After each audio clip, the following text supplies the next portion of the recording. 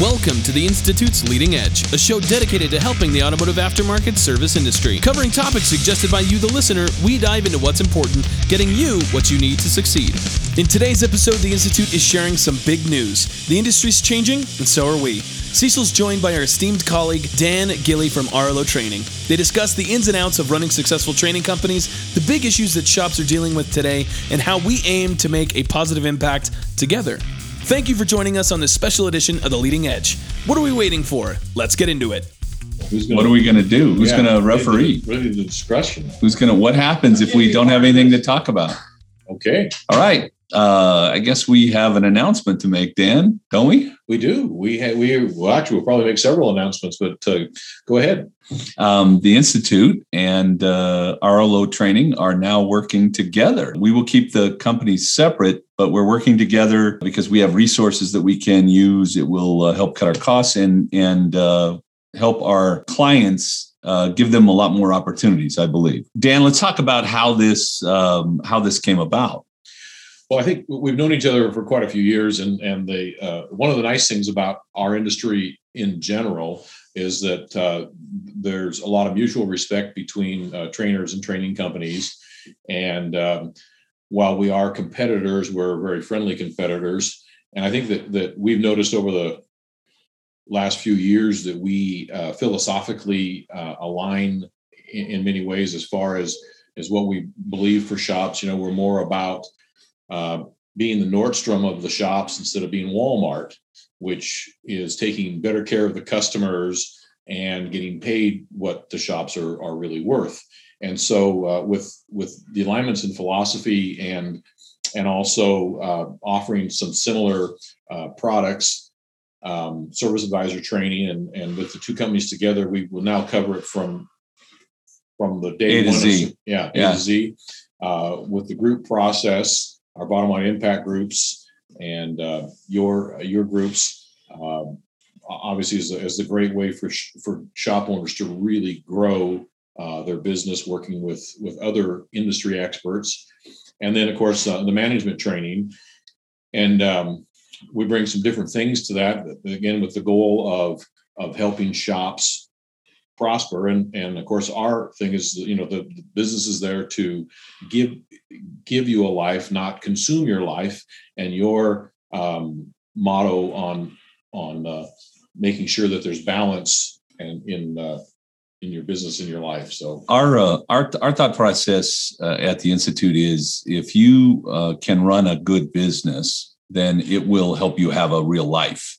And because you're running a good business and you have a life outside of your business, the ability to do that, both the money and the time, that it's really good for the industry. So our motto is, or our mission statement is, better business, better life, better industry. Your company and my company, we really align well in that thought process. I don't want to be the Walmart of training companies, just like I wouldn't want to be the Walmart of automotive shops. I'm kind of anti-discounting. So in most cases, I won't discount. I won't recommend discounting. I'm looking to find a good customer for my business and run a legitimate, profitable business. And I think you and I are literally always been on the same page with that. And I think, especially as the industry goes forward, and the investment in equipment that shops are going to need to make, as well as the investment in additional training for their technicians, they are going to have to continue to generate more gross profit to be able to afford those things. And it's either going to be continue to grow or disappear. And we want our clients to be around for a long, long time so they can take care of their families and the families of their team. And I think that's, again, a real point of agreement. You were a shop guy. I mean, you had a shop. You worked at a shop. You were a service advisor, manager. You owned a shop, just like myself. Even though that was a few years back, I think you and we really understand the stresses of business, the automotive business, the peculiarity of the automotive business, and the oddities the challenges that are in the business itself. Well, Arlo Training has been around a long time because Bob O'Connor started this 35 years ago. Yeah. And then how long have you owned the company?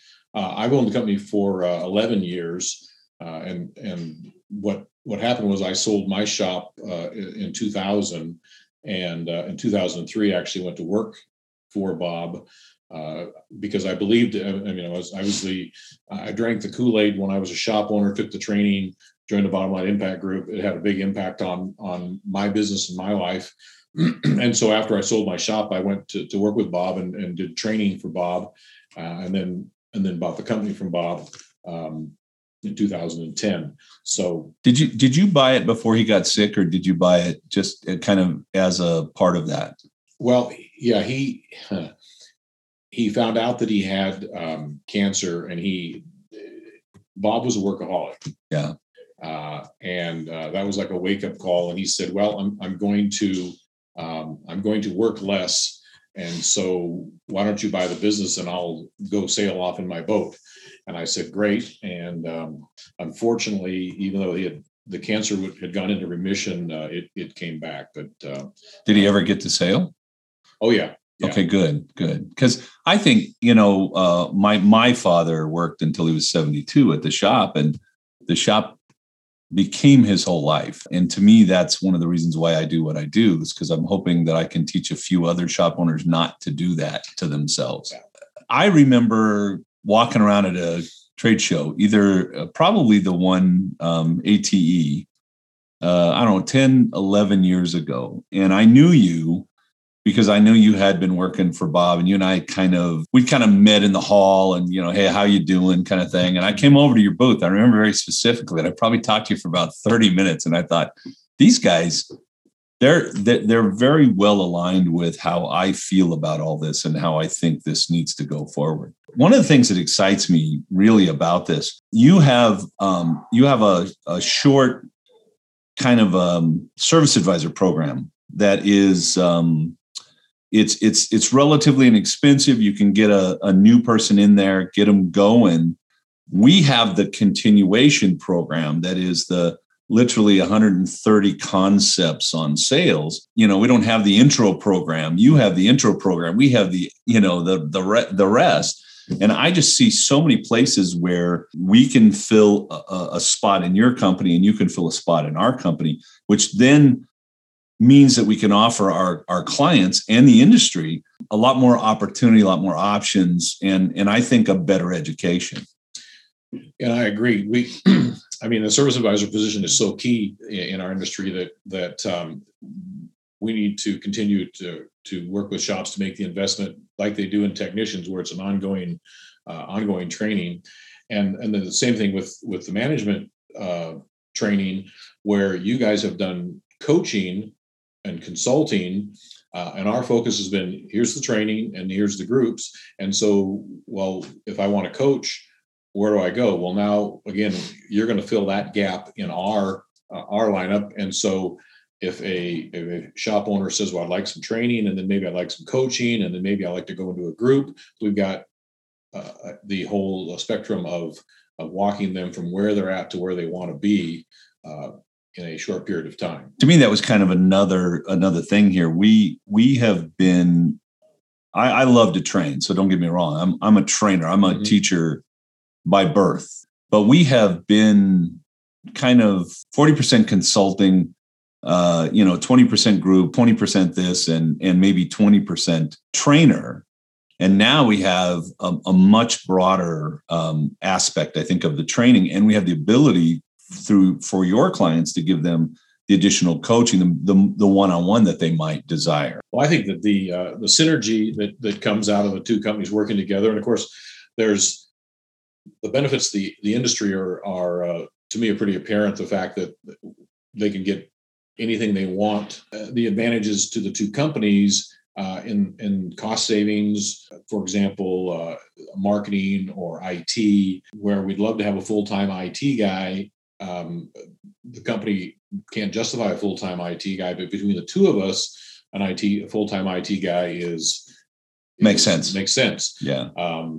And so those kind of things where there's savings together, and again, just being able to reach more people. And then when we offer a training, a service advisor class, there's an audience that say, oh yeah, we want that. And again, working together gives us. Well, I have to tell you that it's re-energized me, and all these shop owners out there know that sometimes it's lonely at the top, and to work with somebody else who's excited about the industry, who cares about the industry, has re-energized me, and I feel very excited about the next few years together and what we're going to accomplish. I think we're at an interesting cusp in the industry. I think COVID has made a difference, maybe not as much as a difference as we equate to it, but the sophistication of the vehicle has gotten more and more intense. Mm-hmm. The education necessary for a technician. We have a shortage of technicians right now. Some people would say we don't. But if you're a shop owner right now and you need a tech, you're running an ad and you may not find anybody for months. To me, that's a shortage. And I think that this whole change in technology is going to change our industry in a fundamental way. And to me, the shops that really truly understand how to do business correctly and make their margins and make sure there's money in the bottom line, pay their people well, have a nice place for them to work, educate them.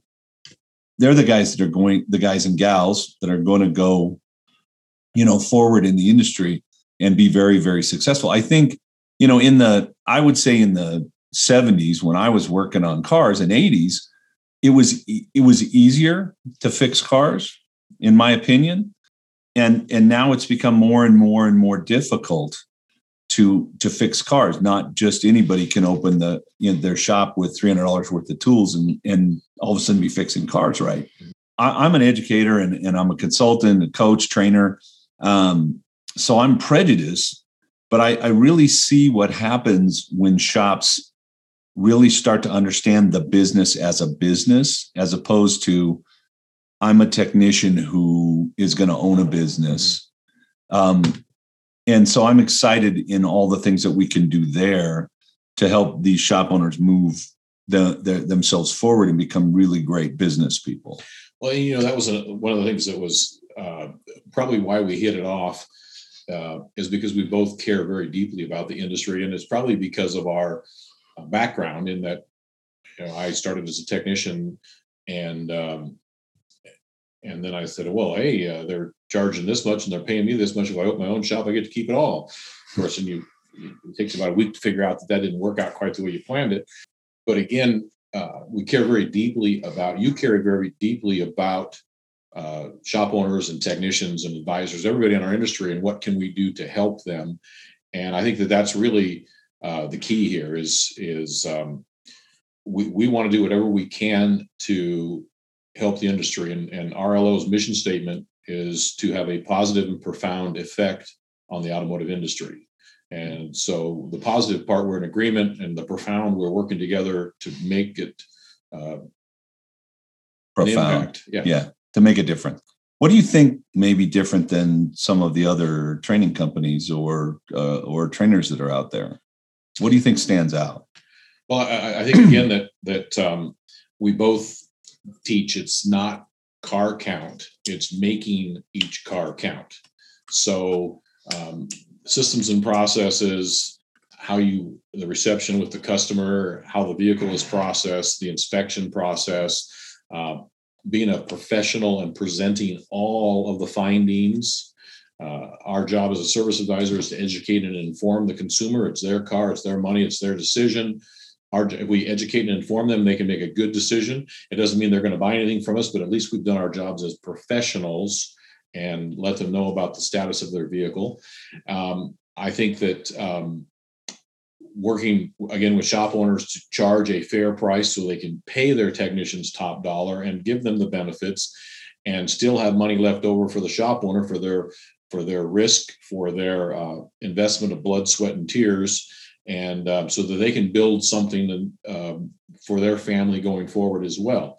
So I think that, again, I just think that our, like I said, our philosophies align in that we want to give the outstanding service, and we can make more money working on fewer cars because we're doing those extras that people are willing to pay for.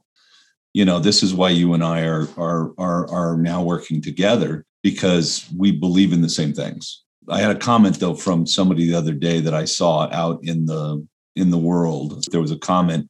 It said something like profit or unhappy customers. Like you couldn't have both at the same time. The way that I've always lived my life, if somebody else can do that, then I can probably do it. I mean, there's things I'll never do. I mean, heck, I'm 295 pounds, 6'4". I mean, I'm not going to be a limbo champion. We could probably sell tickets to that. Yeah, I know some guys that would probably buy them. Most of the shops that I work with, and I'm pretty sure most of the shops that you work with in your company, they're very successful. They bring home 18, 20, 22% net profit. They have very, very happy customers. By and large, the employees are probably paid more than other shops in the industry. They have higher average repair orders. And if they can do it, I can do it. So that kind of runs me into the group thing. Now we run Ropac Smart Groups, and that's going to, the groups are going to remain separate. We're going to keep doing the same thing, but I'm going to learn what your groups do differently or better than what my groups do and bring that to my groups. And then you're going to learn, or your facilitators are going to learn what our groups do better. And we're going to be able to improve both. But that brings me to kind of the group dynamic and why groups are fundamentally, you and I were talking earlier a couple hours ago that we both felt that the group thing was probably the biggest bang for the buck for an automotive shop owner. Why do you think that's true? Well, I think that when you put 15 to 20 shop owners in a room, and so, for example, if I give you $1 and you give me $1, we each still have $1. Yep, it's $1. But if I give you an idea, which spawns another idea from you, now we probably will both leave with 3 or 4 ideas. And again, when you have, I call them other industry experts, but 15 other shop owners that are serious about growing their business and serious about helping each other. It's like being in the room with industry experts that, again, no competitors in the room, but will share what works for them, what doesn't work for them. And it is. I remember my first group meeting. I just walked out of the room at the end of 2.5 days, and my mind was about to explode. And I thought, well, how have I gotten this?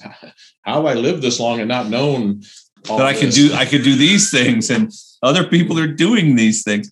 I always say I'm going to write a book, and the book's going to be titled "Cecil, You Don't Understand," because you live on an island in your shop, or at least many shop owners do, and they think, well, I'm slow because it's the economy, or because it's the community, or where my shop is at, and you hear these. I'm going to call them what I think they are excuses, kind of over and over and over again. We have a member of our, who's actually coached for us and has run through our shop programs, who has 2 amazing shops. And when we met him, he was literally ready to quit and walk away from the industry, and deeply in debt, arguing with his dad constantly. And, 4 years later, he has 2 shops. He's making tons of money. All the bills have been paid.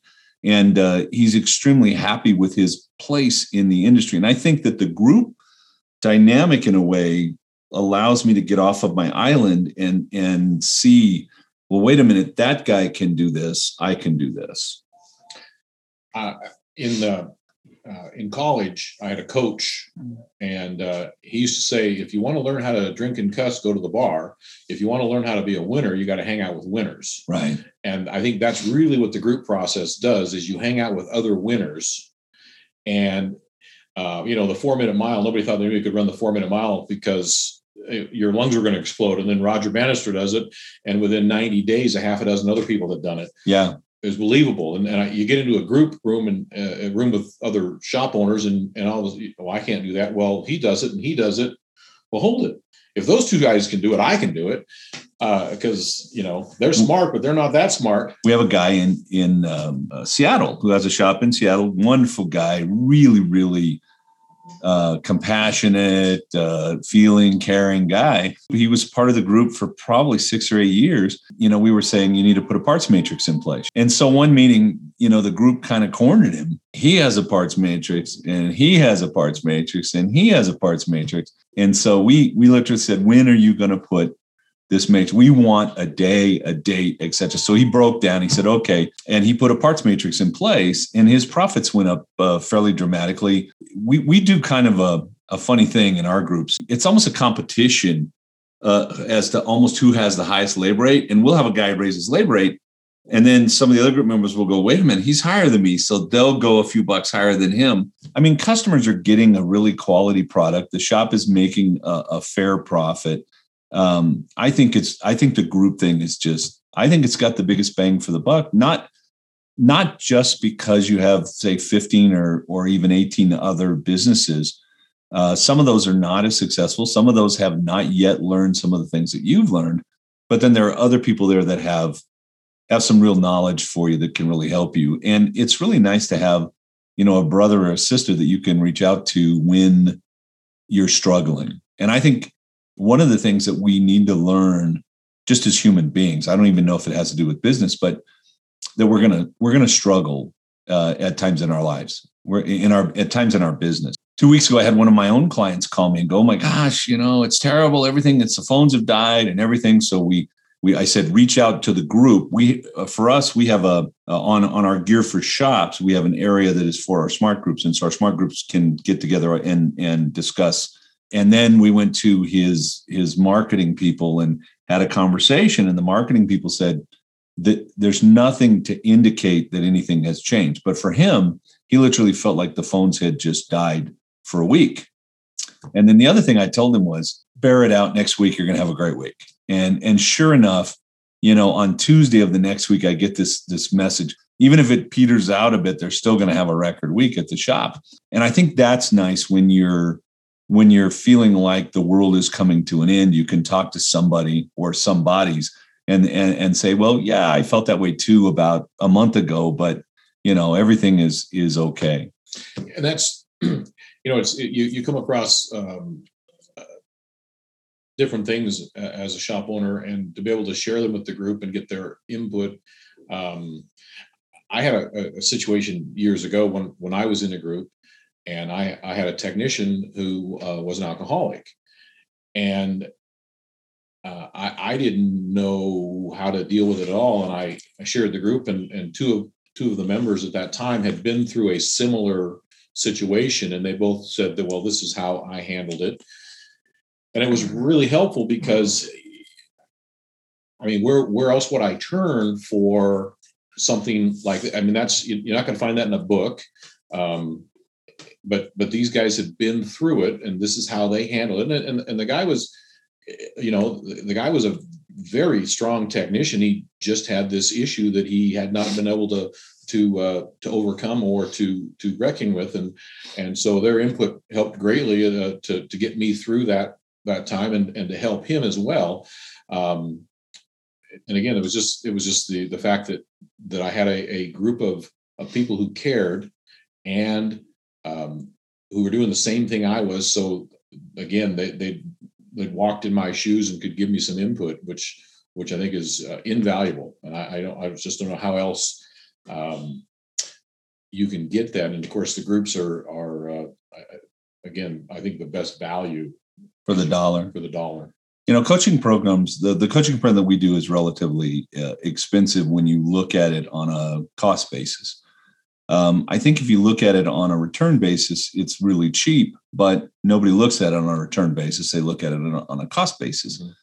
And, the groups are considerably, they're less. One thing I always say about the groups is you and your group members are holding you accountable. And so your progress is really based on you and what you put into the group. You will get out in spades. On an individual coaching process, you have a coach that's going to hold you accountable and kind of, hold your hand, pull you along, push you along, whatever. You don't have that in the groups except for your group members who we started a program to have group partners. And when we bring a new person into our groups, they have a mentor. So someone that can answer all their questions and kind of make sure they get in the group well, put their arm around them, etc., until they get to know everybody in the group. What do you guys do for new members in your groups? Well, we have an orientation process and a little bit of a training process, and then of course our facilitators act as a coach. Yeah. And so there's a ramp up time, and then of course you have we call them composite partners, but you have a partner that another shop owner that you'll talk to every month, and then your facilitator. So we want you to grow at your speed. You're not going to make massive changes overnight because it just the mind and the body just don't work that way. But we're looking for forward progress, and that's really the key. Is you get some movement going forward, and you get a little bit of momentum, and then things pick up speed, and before long you go, wow. At the last shop I ran, we had Kaizen was a word that was used over and over. It's a Japanese word that basically means small incremental improvement. And now when I hear the word Kaizen, I want to choke somebody because the owner would say it every day. But literally, that's where you make the most progress, is just that consistency of movement forward. I always tell shop owners, it took you 17 years to get here. You're not going to get out in 2 months. And then building good habits. I believe success in life and success in business is about building good habits. Your inspections in your business. If you have a good inspection and people do inspections well, you'll have lots of opportunities to sell stuff to your clients because they need them. But if you don't have a good habit of having a good inspection, you may have half to sell to your clients, and you may struggle and think you need more cars when what you really need is to, have a better habit at inspection. So to me, it's about, slowly building habit upon habit upon habit over time. And I do believe the groups are really good for that. Mm-hmm. Do you have group members that struggle because they're moving very, very fast, and then there are some other group members that are moving much slower? Do you have group members that bothers them, that they struggle with that? No, I think again, what we're looking for, or what the group members are looking for, is progress. And there are going to be times where somebody's moving quickly and somebody else is not moving so quickly. And I mean, you can call it seasons of life. Priorities change, blah, blah, blah. Yeah. Right. And the one thing about the groups is that you build that. There's also that friendship that develops. And so I can't really ask you those deep questions about what's going on until there's trust. And it takes some time in the group. But when we build that trust, then I can ask you what's going on. And it could be, again, something totally unrelated to business that has got your focus right now. And because of that, I haven't paid attention to the business like I should. Well, okay. Well, as your friend, I can offer you my encouragement, my foot, whatever it takes, kind of thing. Whatever I can do to assist you, but there are going to be those seasons where the business and I life goes up and down. Business goes up and down. There are going to be. We think it's linear, but it never is. I what I like to think is maybe it goes up 5 feet and drops 2 feet, and then goes up, 2 feet and drops 1. And at least now we're 4 feet higher than we were, right, before. As long as we're not going up 5 feet and dropping 7, I think we're in pretty good shape. We have, in our company, we have the Gear for Shops, which is the online great education and resources for shops with the online training. Currently, we have 33 classes in there. And Kent, my son, and he's my partner in this business, frankly. He and I have both discussed the idea that, maybe 2 different trainers, even teaching the same material, has real value, even though they may, and maybe even specifically because they may teach it differently, and people can get something different out of that. I am really, really excited to get some classes from you and get them into gear. So what do you think about that? I think that's true, because I use smaller words than you do. Yeah, I don't know about that. But I think it is interesting. I remember one time somebody asked me about a particular number that he had just learned about because he went to a class. I think it was at ATE, and I said, "What do you mean you've never heard that before? I mean, you've been to my training. I talk about that number all the time." And it was phrased a different way, and it clicked. Or maybe he was more attuned to listening at that time. So yeah, I have been to shops where they've asked me to train something, and I say the same thing that the shop owner does. But of course, I'm a prophet because I'm from more than 50 miles away, and so they, folks listen differently. And so I think you're right. I think we teach a similar philosophy, and we teach it a little different style, and people will find one way, they'll hear it one way, and then they'll catch something else from the same thing in a different trainer. I can't tell you how many times I have been talking to, say, a husband and a wife, and I'll say, "Well, you really should do blah blah blah," and the wife will literally just give the husband an elbow because he'll go, "Oh yeah, okay, great," and she's like elbowing him, and you're like, it's like, well, why'd you elbow him? And you and I both know what that is, right? I've been telling him this for 20 years and he won't listen to me. So I think it's going to be really cool to get you and some of your education. I want to make this interesting also for the people that would be listening. You and I have a somewhat disagreement on what's the most important thing for the shop. And I say somewhat because I think fundamentally we both want exactly the same thing. And you're coming about it from one direction, and I'm coming at it from another direction because that's how I learned it, or that's how I experienced it. So what is that fundamental thing that I'm talking about? Because you laughed. I know what it is. Well, I look at gross profit dollars per hour, and you look at gross profit. I just look at them in a little different way, and that's all. I mean,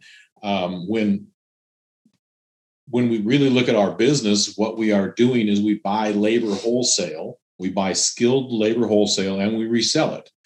And in the process of reselling the labor, we also generate we generate some part sales, and both the labor and the parts together give us gross profit, and that how much we generate in each hour. And because that's the big thing, we don't have unlimited widgets to sell. We have 8 hours of technician time every day times the number of technicians. That's all we've got. So we need to maximize those 8 hours, and we generate a certain number of dollars in gross profit every hour. And we can look at percentages, and I know we agree on this, that percentages are kind of guidelines, but nobody pays their bills with percentages. That's the argument that I always like. Don't tell me that. You don't pay your bills with percentage. You pay your bills with dollars. Right. And I never looked at profit margin on a day-to-day basis. I didn't need to, because we had systems and processes. The way we estimated, we knew that the margin was there. I looked at productivity. Are my guys doing 8 hours or more per day? And I look at sales. And so I knew if we sold it and my guys did it, that the dollars, were there in the bottom line. And that's how I've always run the automotive businesses that I have run. It kills me to watch these guys say, don't let that job out of your shop, discount, cut your margin, just do more work, get more cars in your shop. There's an idea in the business, and it's a big idea, and it's something that I've been fighting against, and it is car count equals profit. What do you say about that? I say that too many cars can actually cost you money. You need the right number of cars, because if you look at it, when you every time a technician moves a car into a bay, there's probably 10 minutes of moving the car in, raising it up in the brown air. Bananas, wasted time. Right. And then when they're all done, they got to drop it down, kick the chocks out, back it out, a little quick road test, park it. I mean, call it 10 minutes on each end, so 20 minutes. And the more times the technician has to do that every day, I can't bill for that time. I can bill for the time that they're turning wrenches. So ideally, I want to sell 10 hours on one car and have the technician just work on one car. And if I sold 10 hours on one car, it'd probably be done in 7 to go home early and everybody be happy. Well, that's not the real reality, world. Right? Yeah. So instead, I'm going to try to sell the time on 3 or 4 cars. And that's all I want my technician working on. And if he's moving 3 cars, then there's an hour's worth of unbillable time. And I would say raise your labor rate to account for that. Use a matrix on your hours. That helps account for some of that. But and I think you would too. So I'm not saying something. If they're only working on 3 cars, yeah, and however it mixes out, we're going to probably sell 9 or 10 hours. Yeah. We're going to probably bill 9 or 10 hours in an 8-hour day. Right. And then we have a very effective, productive technician, and we have lots of gross profit dollars to pay our bills. Exactly. Yeah, I struggle with that. And I think that's one of the things too about you and I bringing the companies together is that we, even though you may say it in a little different way, we kind of agree on this. I really want to run a business that the machine is running properly. I'm bringing the right people in. I've got great staff. We're doing great inspections. We're giving the customer lots of options. The customer is buying a certain amount of that.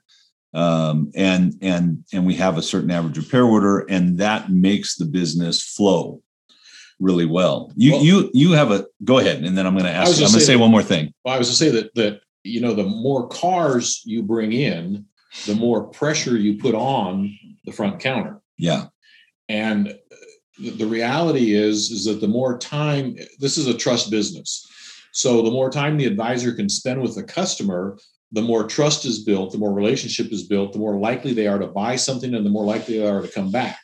When you start running lots of volume through, it's wham, bam, thank you, ma'am, next.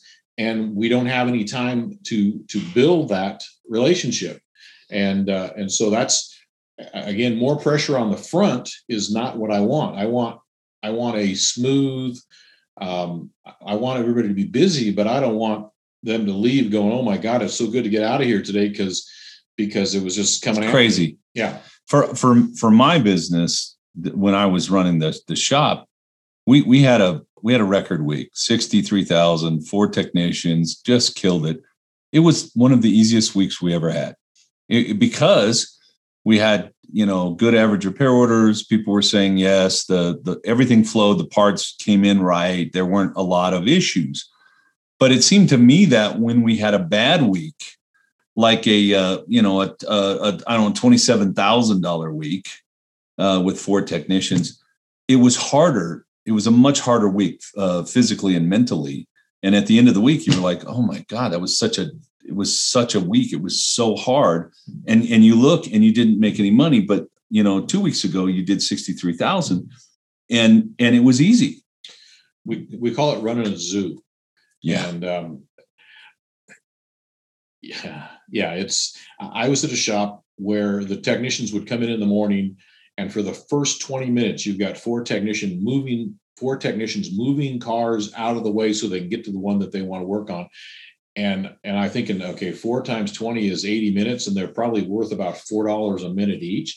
So we spend $350 in the morning before we start just moving cars. I can hire some valet guys for a whole lot less than that. And $350 in the evening, putting the mess back in place. So yeah, I have a client that does that routinely, and you their facility is limited, their parking's limited.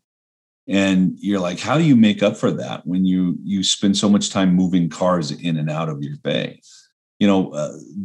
To me, the perfect shop is a drive-through, not a pull in, pull out. And it's at least 2 bays per tech. And I would probably put 3 bays per tech, if I had the perfect shop. It seems like wasted space, but they can be very efficient, because if they get stuck on something, they leave it there, they put it on another one on the next rack and do their thing, and then they can go back to whatever they're doing. You have one. I want to talk one more thing, and then we'll wrap this up. But I think you make a great point. We start talking about technicians that are not productive and not effective. Our productivity, you say, is 5.1 hours. I always say it's like 71% in the industry, which I think would be right there, real close, instead of 8. Which is extremely costly to shops. When a tech is not productive, not efficient, is it in most cases the tech's fault? No. 99.9% of the time, it is not the technician. Now, there are technicians that are a little slower than others, but when we believe in tracking time. Every minute of every day, I need to know what the technician is doing, because that's what we're selling, is that inventory. But as soon as we start tracking things, what we find out is that systems and processes, we're waiting for authorization, we're waiting for parts, we're waiting for another car.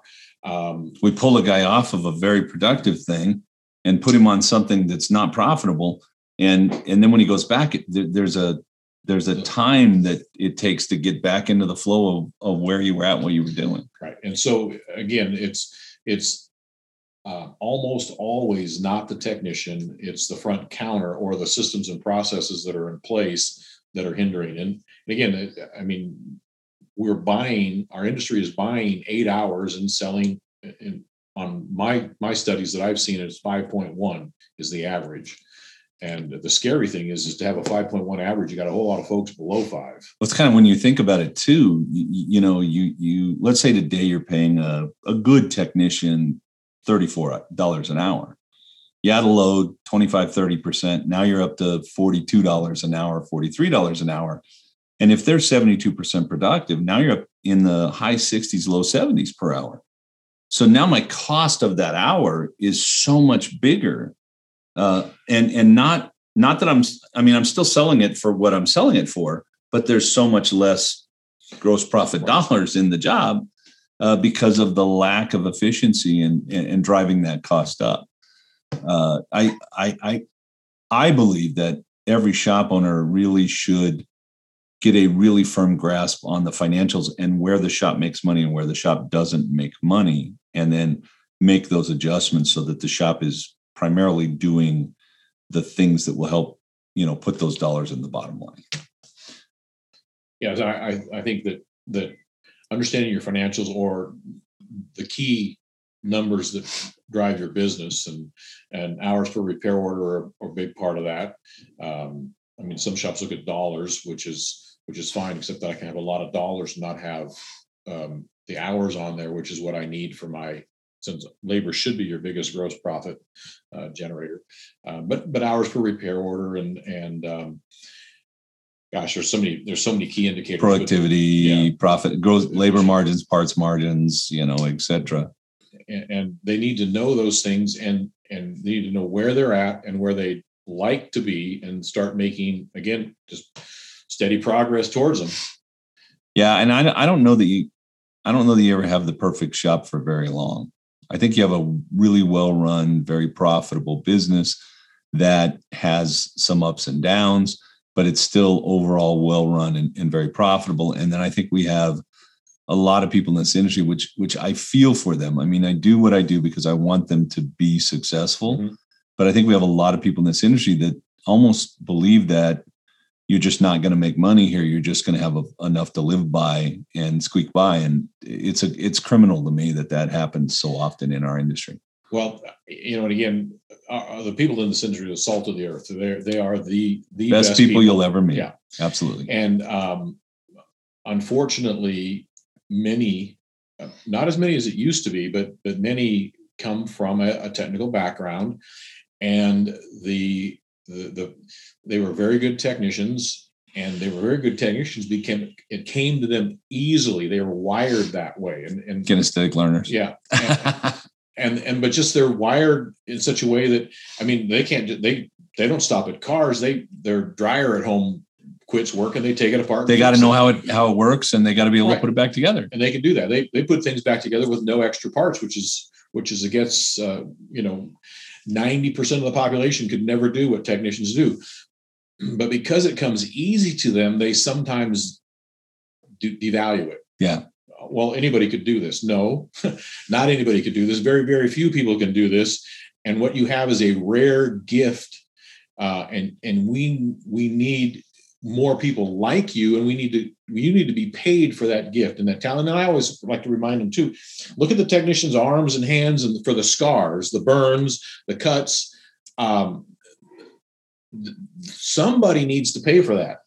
I'm a little ADHD, and I'm also obsessive compulsive. So you might see me counting, and I count my fingers under certain circumstances. So if you're with me and you and I are having a one-on-one conversation, you look down, I'm counting my fingers, it's probably because you're frustrating me or upsetting me or something like that. And that's my mechanism. When I'm in church and I'm bored, I count the scars on my hands.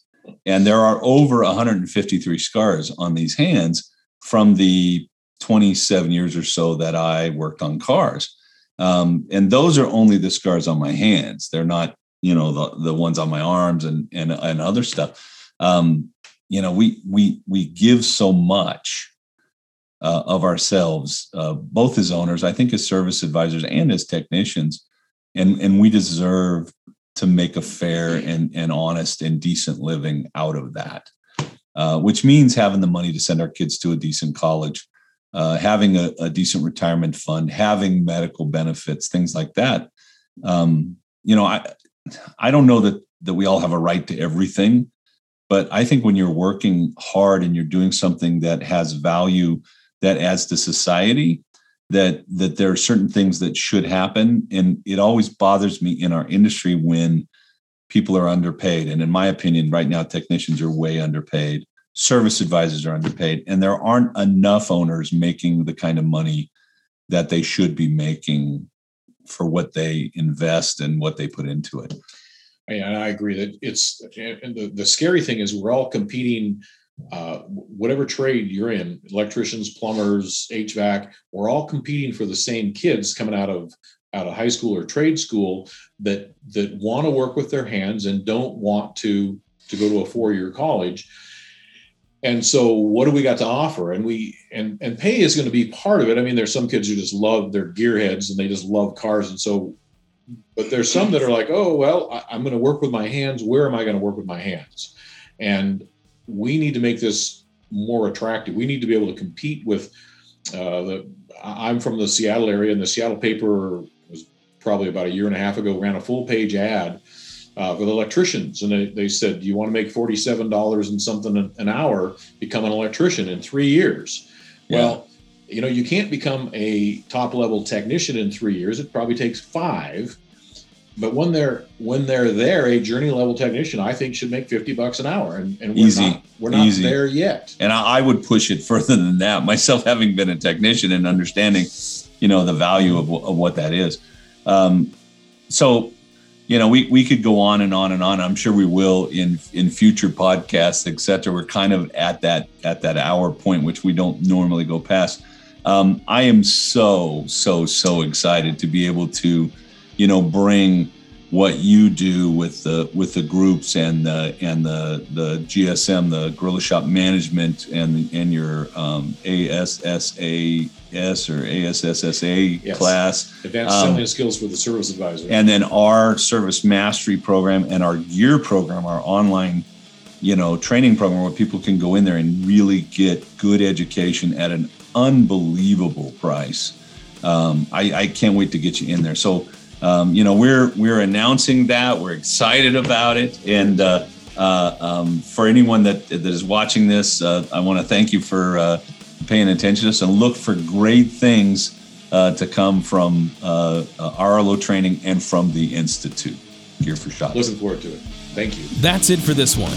This episode was brought to you by gearforshops.com and the Institute. To find more episodes or for more information about the services we provide, visit i4abe.com. Thanks for listening, and we'll catch you in the next one.